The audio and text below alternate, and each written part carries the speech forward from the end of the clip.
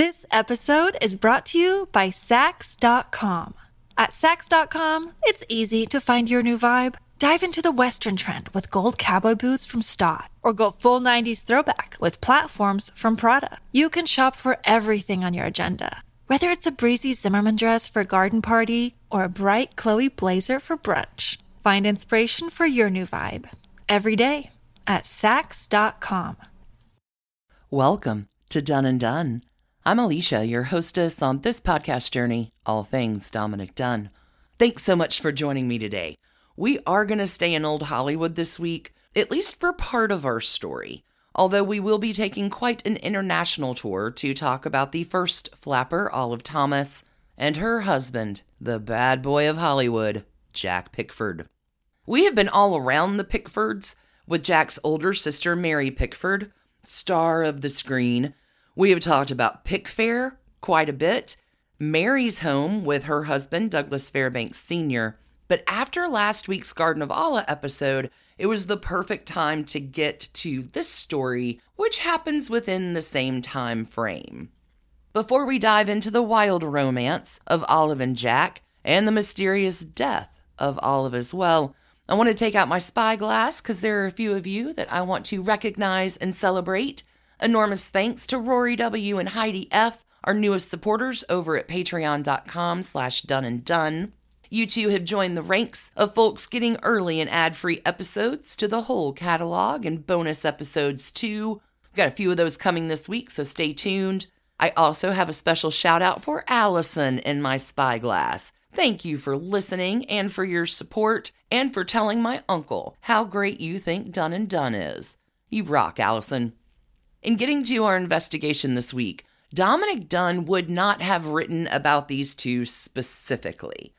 Olive Thomas's death happened before our man Nick was even born. However, the mark that these two, Jack and Olive, make on the culture and the people around them, as well as the lessons or warnings, either way you want to look at that each of them reveal in their young and wild and ultimately tragic lives is truly profound. Let's investigate.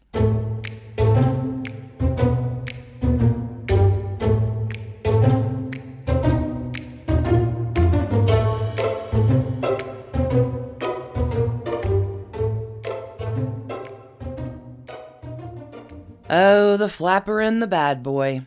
We are all probably a little bit more familiar with the term and the archetype of the bad boy. Maybe we've all dated a few in our time, or maybe our friends have. In this situation, Jack Pickford is the bad boy. But I want to explore the flapper archetype for just a moment. We have spent so much time in the Gilded Age in the last weeks, and we know those characters. Staunch, rigid, sticking to a system of class and cash, so to speak. By the time we're rolling into the end of the 1910s, there is a new kind of lady that is taking America by storm, and honestly the world too. The flapper is not an American phenomenon per se, but our girl, Olive Thomas, is going to be the epitome of what it means stateside. In May of 1920, Olive Thomas is starring in the film appropriately enough entitled The Flapper. Naturally, the moniker will attach to her, but not kidding, friends, this role was not miscast with Olive Thomas in the lead. So let's define flapper by the dictionary. What is a flapper? Flapper's a noun, used to refer to a fashionable young woman intent on enjoying herself and flouting conventional standards of behavior. Simple enough, right? But what does enjoying oneself and flouting conventional standards of behavior look like in the 1920s? And why would we want to? By the time we make it to the era of the flapper, we're looking at the end of World War I. A lot of men are not coming home after the conclusion of that war. The ones that are coming home have lived through the horror of war. Within the United States, you've had a national influenza epidemic all through 1918, and you very much have people feeling in the way of you only live once, YOLO, right? Life is short, we better take advantage of it. You have more women than ever now not only entering educational pathways that were not available before, like college, but women are also entering the workforce. Many young gals at this time are looking around at their options and have decided that they want a different life than perhaps their staunch, rigid Victorian mothers may have had. And hey, have you heard about cars? And I don't actually have to rely on anyone to get me around anymore. And it also serves as a convenient makeout place too. Hey, what about speakeasies and theaters? And as a young woman, there's a life out there that is just waiting on me, for me, with no rules. I can smoke, I can wear short skirts, I can cut my hair. What nonsense is this? I don't need a corset. To young women in this time period, this smells a lot like freedom, folks. The war's over. People are having more fun than ever. Leisure time in the United States is at an all-time high. You've got people moving into the big cities and progress happening in a ton of ways. The Industrial Revolution is making new strides now. Big business will naturally all corrupt it in just a few short years, but hey, in the 1920s, we're living in the good times. I do have a quote here from my very favorite flapper, Zelda Fitzgerald. Zelda Fitzgerald learns how to do it by watching Olive Thomas. Zelda Fitzgerald will write in her description of a flapper. The flapper awoke from her lethargy of sub-debism, bobbed her hair, put on her choicest pair of earrings, and a great deal of audacity and rouge, and went into the battle. She flirted because it was fun to flirt, and wore a one-piece bathing suit because she had a good figure. She was conscious that the things she did were the things she had always wanted to do.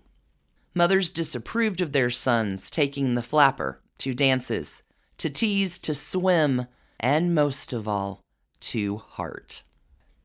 It is a special time for the flapper, the late 19-teens and early 20s, and the time of the flapper is long gone by the time we get to the next decade, when the United States will be struggling through a Great Depression and honestly terrible times for a lot of folks. But y'all, the flapper revolution brings many changes in a short amount of time for the ladies. The ladies got the vote. The ladies are never going back to corsets. Ladies never go back to ankle-length skirts. Women still drive cars. Women go to work. Women are fabulous in whatever way we choose to be. Rebel on, y'all. Rebel on.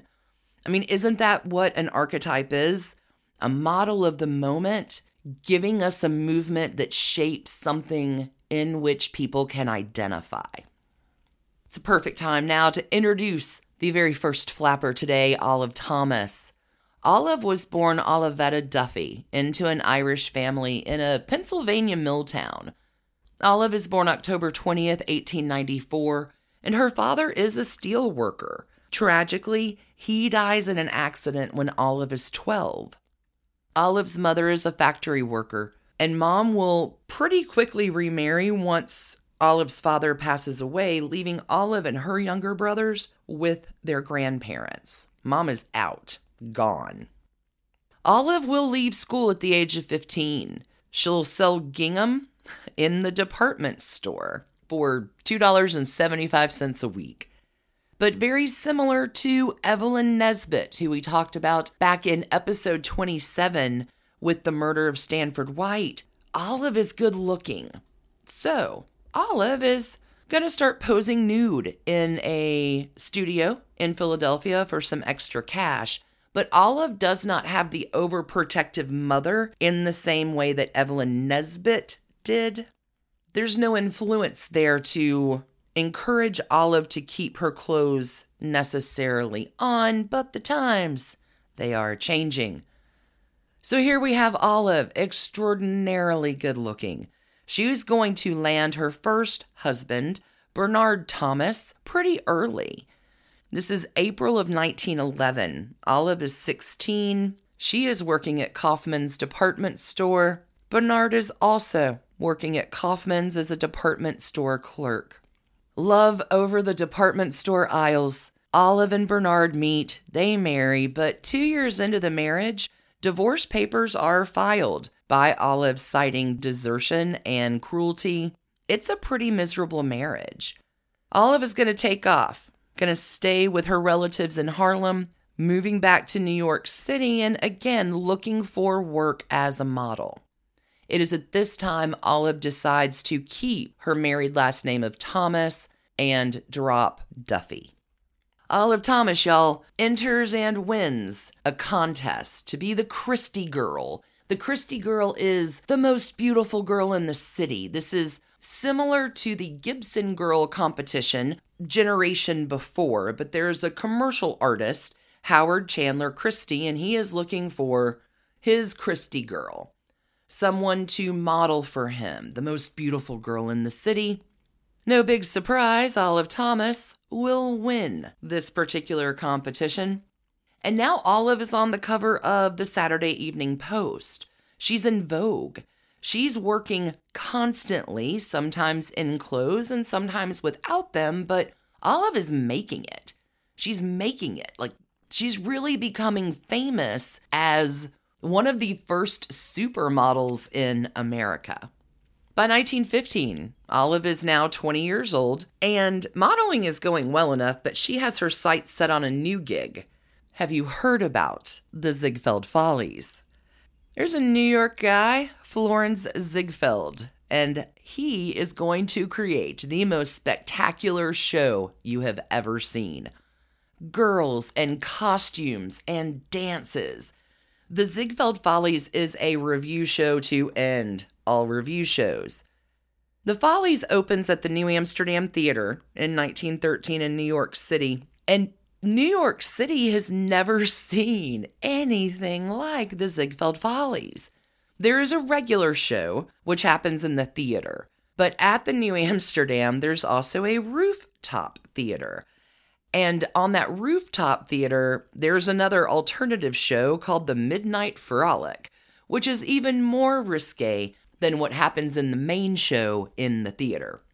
See if I can describe this to you. There are scantily clad, if all, girls floating on moons. There are men with cigars who can pop the balloon outfits that the Ziegfeld Folly girls are wearing. Patrons, to signify their particular enjoyment of the show, each have a gavel on their table where they may hammer out their glee. Also within that rooftop theater, the ladies will promenade up and down a see-through walk, a see-through bridge that hangs overhead of the theater where patrons can just look up their skirts, all for the price of admission. Again, New York has never seen anything like Ziegfeld Follies, and this is the show that our good time gal Olive Thomas wants in on. Florenz Ziegfeld, the producer of the show, is naturally besotted with Olive. There's a small complication. Florenz is already married, a little bit pesky, most especially for his current wife, who is actress Billie Burke. That name is not familiar. I guarantee you she has starred in a role that you have most certainly seen. Billie Burke starred as the Good Witch of the North, Glinda, in 1939's The Wizard of Oz. Olive, because her talent really is charm and charisma, does not just get the job as the star of the Midnight Frolic. Olive also attains another position, which is that of Florenz Ziegfeld's mistress. All the other girls starring with her in the show detest her. Every male customer, in addition to Florenz, adores her. Men always have and will always adore Olive Thomas. I need to tell you, her charm, her charisma, her general appeal are Olive's moneymaker. Movie historian Terry Ramsey, writing in 1926, will describe Olive Thomas in the dazzling impact she makes on stage. She was a sudden sensation, the toast of Broadway. Strong men grew dizzy under her eyes. She was overwhelmed with admiration and gifts of treasure. Diamond necklaces, pendants, rings, parties, orchids, everything. Now, Olive Thomas, I need to let you know, her language is crude. She's a little crass, but Olive never means any ill will. She will flash her jewelry around when those other girls start to make fun of her to her face. In one particular incident, she will pull out a sparkling diamond ring where she will boast to her fellow dancing girls had cost her a, quote, couple of humps in Palm Beach, unquote, with an admirer. Olive, rough childhood, has worked her way by hook and crook up the ladder. She's a dancer. She's a model. She's a courtesan. Olive Thomas is flapping her way into whatever she wants. There are no rules anymore for women at this time. No one is telling Olive Thomas what to do. This is a fantastic time to take a quick break to hear a word from our amazing sponsors this week. I'll see you back on the flip where we meet the other half of our couple. This episode is brought to you by Saks.com. At Saks.com, it's easy to find your new vibe. Dive into the Western trend with gold cowboy boots from Stott, or go full 90s throwback with platforms from Prada. You can shop for everything on your agenda, whether it's a breezy Zimmermann dress for a garden party or a bright Chloe blazer for brunch. Find inspiration for your new vibe every day at Saks.com. Hi, this is Rachel Yucatel, and I'm here to invite you to listen to my podcast, Misunderstood with Rachel Yucatel. This podcast delves into the lives of those who have been reduced to a single headline. Each episode will take a closer look at the stories of those who are on a mission to change their narrative. Join me as we uncover the truth behind the misconceptions, shed light on the stories of those who have perhaps been wrongfully portrayed, explore the complexities of the human experience, and celebrate the power of second chances. Who doesn't love a good comeback story? And we're back. I want you to picture Olive Thomas working at the Midnight Frolic. She is riding a large, giant moon floating above in that rooftop theater at the New Amsterdam. And across the crowd, Olive spots a regular customer. And I need to tell you, this particular patron really, really loves the Ziegfeld Follies. His name is Jack Pickford. And Jack's older sister, Mary, is the darling of Hollywood, America's sweetheart. This time we're looking at 1915, 1916. Jack comes with a lot of luggage. Jack is born August 18th, 1896. He is born in Canada, like his sister Mary and like his sister Gladys, but the Pickford family is about to take America by storm. And when I say the Pickford family, I mostly mean the Pickford women. Because Jack is an actor, because that's what his sister, Mary, and his mother told him that he was going to be. Jack, as a kid, moves from stage to screen. He will play Tom Sawyer. Jack is a well-known child and young adult actor. Jack accumulates, 134 acting credits in his career. Jack also is known to do a lot of projects with William Desmond Taylor, which is a delightful story for a future day.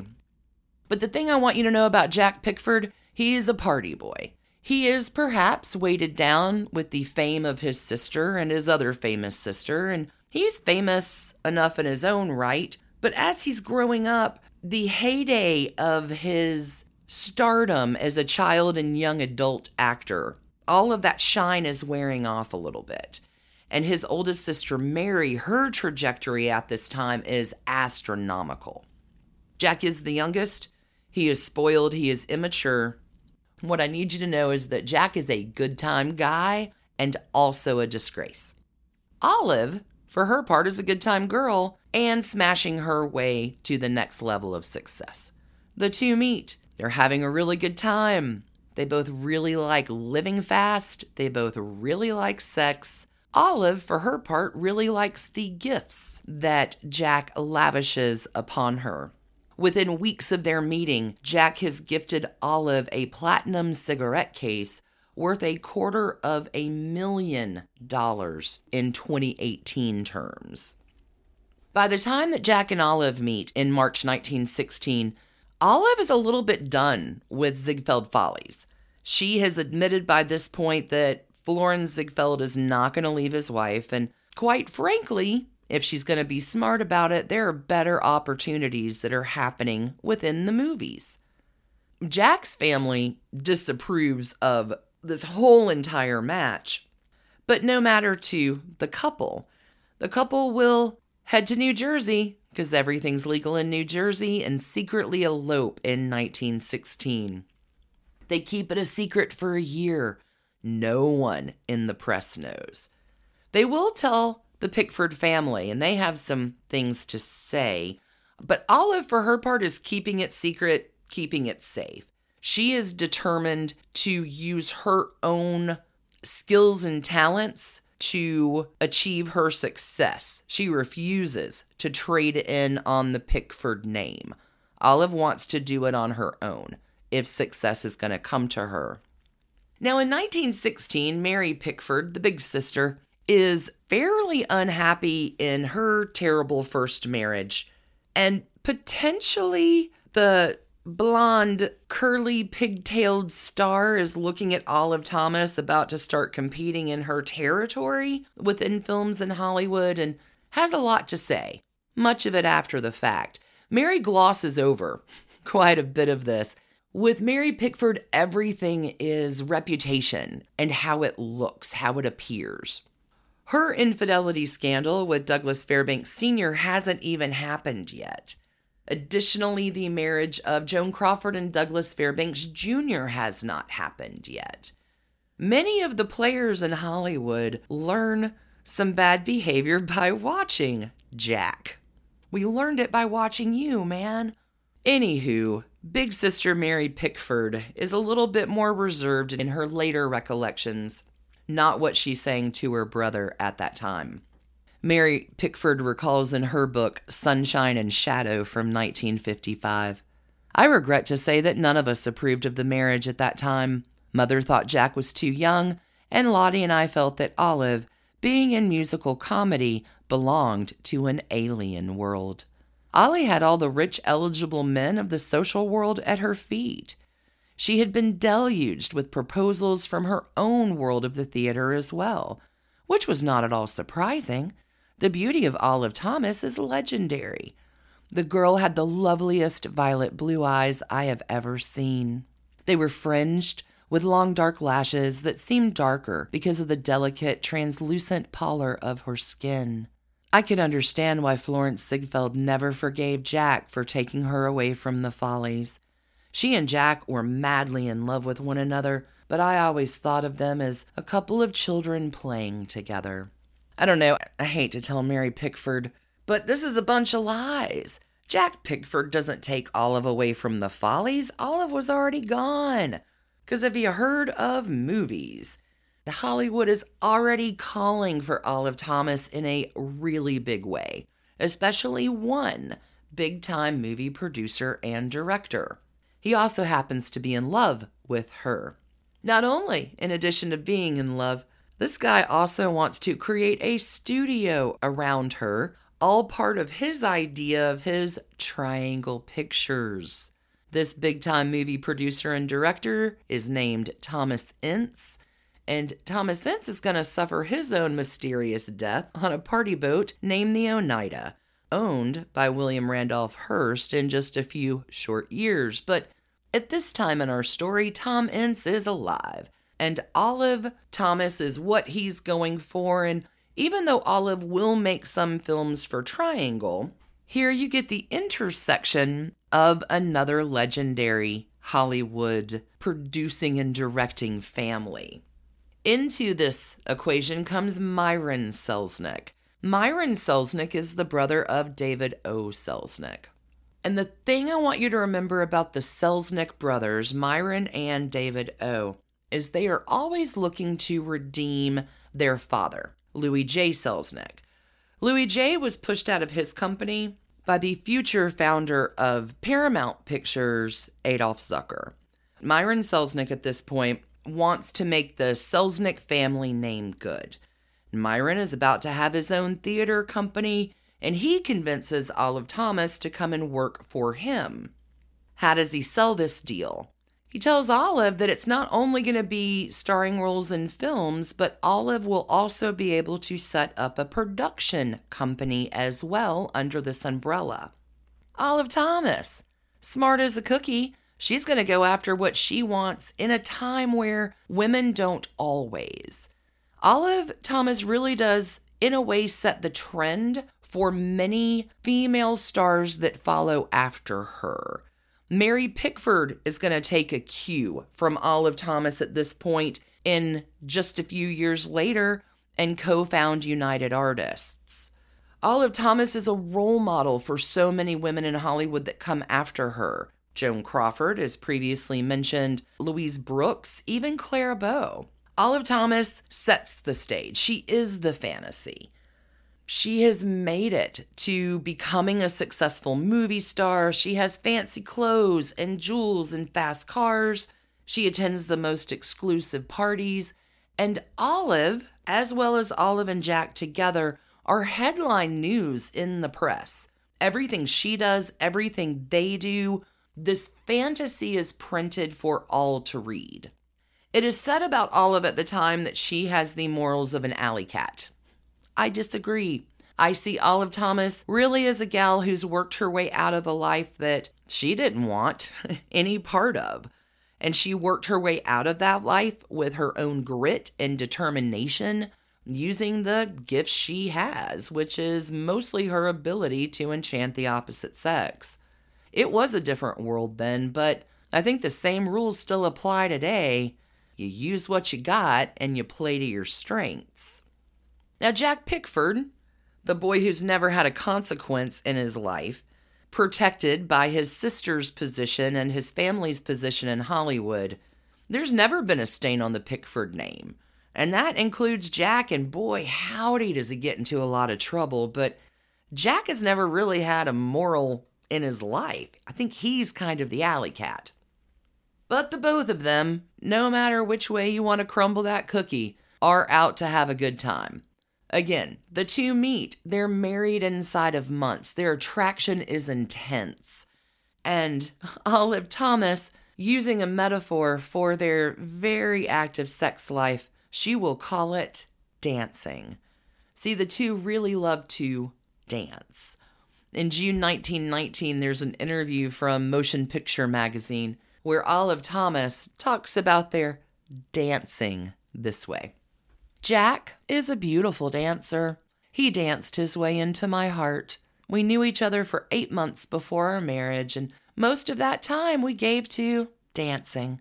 We got along so well on the dance floor that we just naturally decided that we'd be able to get along together for the remainder of our lives. So that 1916 secret marriage, they are able to keep secret for about a year. But by 1917, the truth is revealed and Jack and Olive become the Hollywood it couple. They are stars on screen and off. They live fast and loose. They drink too much. They drive too fast. They have passion and terrible fights and wonderful reunions. And all of this is headline news in the papers each day. Wild rumors abound.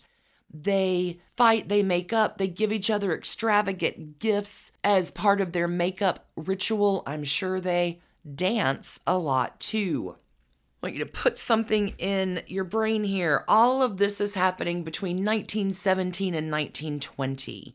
And I want to let you know that the two biggest fans of Jack Pickford and Olive Thomas that are watching them at this time are a young girl from Montgomery, Alabama, named Zelda Sayre, and her future author husband, F. Scott Fitzgerald.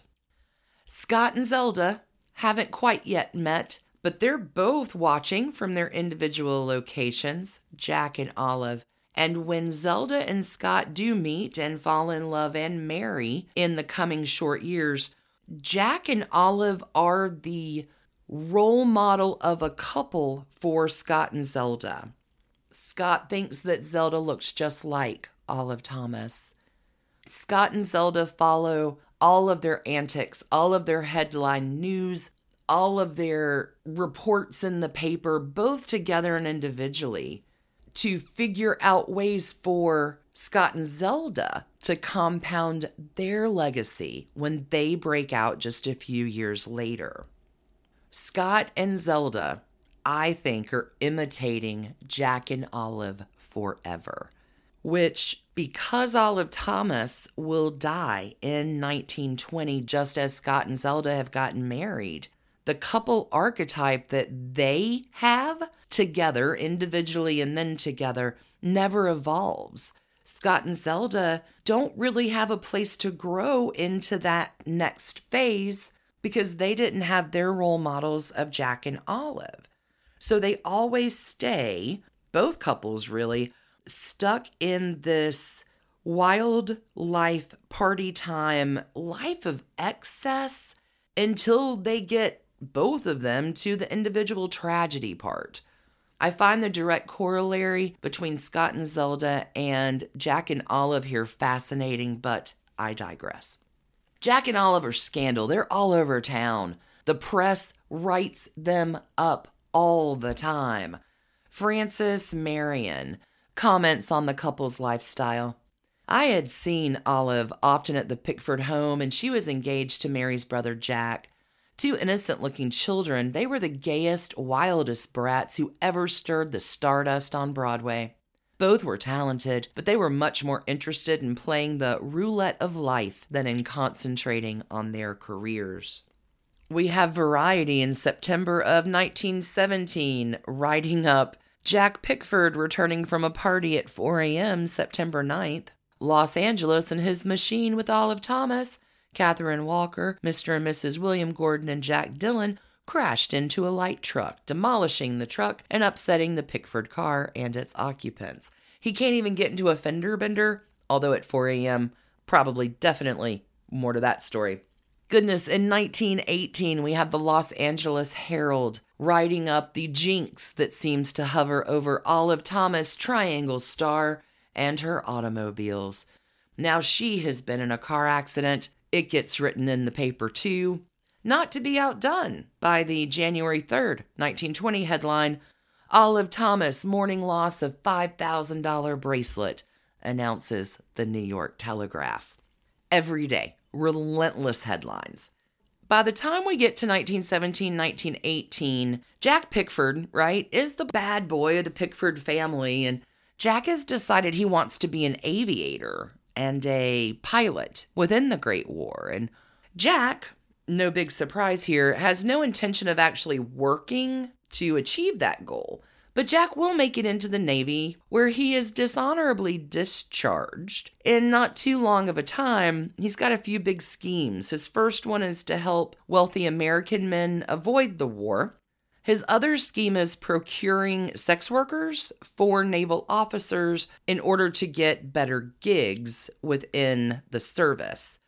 It is 1919, though, when Jack is, quote unquote, I use this term very loosely, exonerated, where Jack comes in and says, I was just a witness to all these terrible things. I certainly wasn't the mechanic of any of them. I didn't do anything wrong.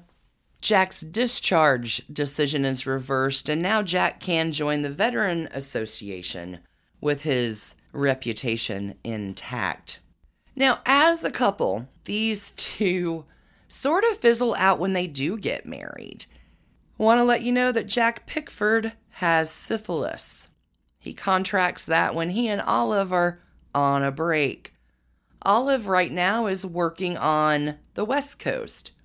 And she and Jack don't see each other all that much. Just in 1919 alone, Olive Thomas will make 8 films. Let's go ahead and bring our story up to May of 1920, when The Flapper, Myron Selznick's production, is released. The plotline of The Flapper tells of a flapper who falls for an older man and becomes a jewel thief in the process. Just as a historical time marker here, The Flapper does release 1 month after the New York City wedding of Zelda Sayre and Scott Fitzgerald. But over the last few years, Jack has been on the East Coast, Olive has been on the West Coast. So after the release of her #1 movie, The Flapper, by late summer, the two have decided, because of all the separate places they've been living and the separate activities they've been doing and all of the family Pickford manipulations, that they want to take a real break. This is not a vacation with a promotional element that oftentimes happens with the studios, but this is going to be a second honeymoon. Not paid, not approved, just a time for the couple to reconnect and fall in love again in Paris. The two set sail for France for this romantic second honeymoon. They arrive August the 20th, 1920, and soon proceed to have days of spending sprees and parties. They lavishly celebrate Jack's birthday. Also, they're hanging out with a convicted cocaine smuggler and drug dealer at the time. This is a pretty wild late summer, early autumn in Paris for the couple. Olive is writing letters to her mother at this point. She's ready to return home after a nice and wild trip. She doesn't tell her mom exactly all those details, but everything's legal in Paris, and they're there for a number of days, and maybe there's a fight. Mary Pickford, Jack's sister, has also arrived in London. So Jack decides at this time to take off from his honeymoon with his wife in Paris to go visit his sister in London. Olive, I can imagine, is not happy about Jack's decision. Jack does return to Paris, and now Jack and Olive in earnest are fighting. By the time September 5th comes around, each of them will go out, but they will not go out together. Olive will spend her night drinking with her friends in Montmartre at a bar called the Dead Rat. When the police questions this group later, one of them will tell the police, "I can't tell you what happened though, because I don't remember a thing after 2 a.m. Sometime in the wee small hours of the morning, each member of our couple comes back separately to their apartment at the Ritz. According to testimony from Jack Pickford, about 4 a.m., Olive gets out of bed complaining of a headache. She'll go to the bathroom, switch on the bathroom light. Jack yells at her to turn off the bathroom light, which Olive does, and supposedly, in the dark, fumbling for what she's looking for as aspirin, Olive will down the contents of a bottle of bichloride of mercury in alcohol instead. What does bichloride of mercury do? It was used at the time to treat syphilis sores. This is just a few years before the advent of antibiotics. Jack Pickford at that time had been suffering from venereal disease for 2 years. Both Jack and Olive fully know what bichloride of mercury is and what it was used for. We have the account of this story from Jack Pickford, because what bichloride of mercury will do is burn your throat. Again, only Jack's testimony here. Over time, he will tell reporters that she was in the bathroom and suddenly she shrieked, "My God." I jumped out of bed, rushed towards her, and caught her in my arms. She cried to me to find out what was in the bottle. I picked it up and read poison.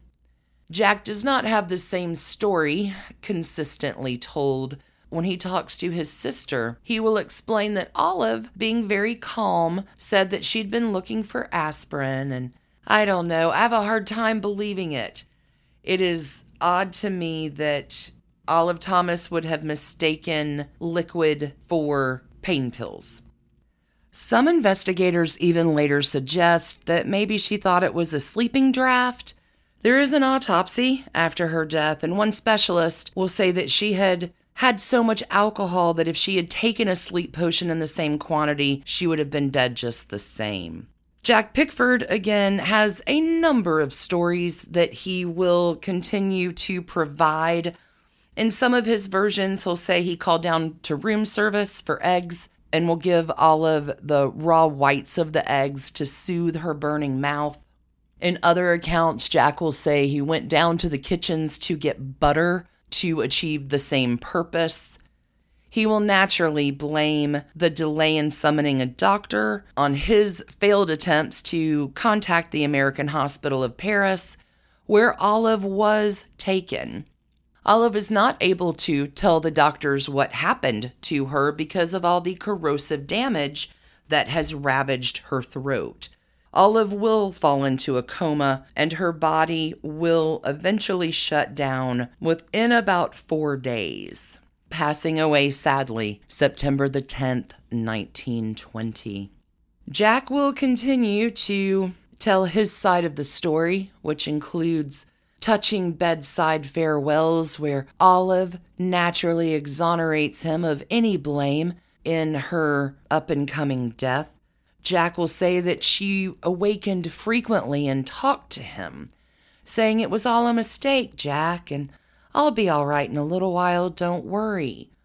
This doesn't make a whole lot of sense since biochloride of mercury does burn your vocal cords. Jack will continue to defend his innocence, saying all stories and rumors of the wild parties and cocaine and domestic fights since we left New York are untrue. Even friends of his will supplement his account of the story, saying it was only a tragic accident. Jack's conflicting versions, all of them, are the only official account of the death of Olive Thomas. The truth will never be uncovered. Jack Pickford will go on to marry 2 more times after the death of his first wife, Olive. The first occurs almost 2 years later, July 31st, 1922. Jack will marry a celebrated Broadway dancer and former Ziegfeld Follies girl. Her name is Marilyn Miller. Jack's second wedding does occur at Pickfair with his sister Mary's blessing, but Jack is gonna Jack, and he quickly becomes abusive, likely in part to his continuing drug and alcohol misuse. Marilyn and Jack are separated in 1926, and Marilyn will receive a French divorce from Jack Pickford in November of 1927. But Jack Pickford, he really does have a type. There's one more marriage to, you guessed it, another former Ziegfeld Follies girl. Mary Mulhern is this lady's name, who at the tender age of 22 will marry Jack Pickford in the August of 1930. Will not come as any surprise, I think, here in this relationship. Just like Jack's other ones, he does grow abusive and violent in this marriage and is continuing deeper down his substance and alcohol misuse. Mary Mulhern doesn't stick around for too long. She is granted an interlocutory divorce in February 1932, which was not fully completed and finalized by January 3rd, 1933, when Jack Pickford, at the age of 36, will die in the American Hospital in Paris, not too far away from where Olive Thomas passed away. Jack Pickford dies, according to the reporting, from progressive multiple neuritis, which attacked all the nerve centers, which is a pretty fancy name for drunk himself to death, as we say down here in the American South. His death is not as much of a mystery as Olive's is, and in my opinion, I do not think Olive killed herself. There was way too much going on with Olive. She has nerves of steel. She's on top of the box office with The Flapper.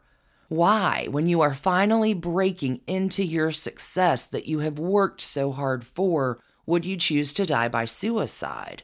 Olive is making $3,000 a week, which is nearly the yearly salary of an average American at that point. Financially, she's doing better than she ever has. Olive, having suffered through a terrible childhood, an unhappy early marriage, and an unhappy second one, has learned that there's not anything Olive can't get out of. Olive was a survivor. I just can't reckon that Olive would intentionally do this. There will always be a mystery, at least in my flapper heart, about the real truth of what happened to Olive Thomas. I do want to close out this episode with a quote from her. Olive Thomas said, "I think that you die when your time comes and not until then. I feel the same about other things as I do about death. I don't think you can change anything that's going to happen to you any more than you can change anything that has happened to you. That's why I never worry, and that's why I don't think people should get conceited and think themselves better than others." Spoken like a true flapper, Olive Thomas. What a shame you had a husband who did think himself a little bit better than others. Investigators, that is the wild romance and the tragic, too soon ending of Olive Thomas, the first flapper who set the world on fire for a small slice of time, and her husband Jack Pickford, this couple who rose so high and fell so far. Thank you so much for tuning in to listen to this episode today. I can't tell you how much I appreciate you for being here, for telling your friends about Done and Done, for your kind emails and your kind reviews too. Y'all are simply the best. Stay tuned for an extra surprise this week coming for you on Done and Done. And until we meet again then, stay curious and keep on investigating. Thanks for listening to the Done and Done podcast, a Hemlock Creatives production. You can email us at doneanddone@gmail.com. You can follow us on Instagram at Done and Done Podcast. For further information about our episodes or sources, you can find us online at www.doneanddone.com. See you next week, friends.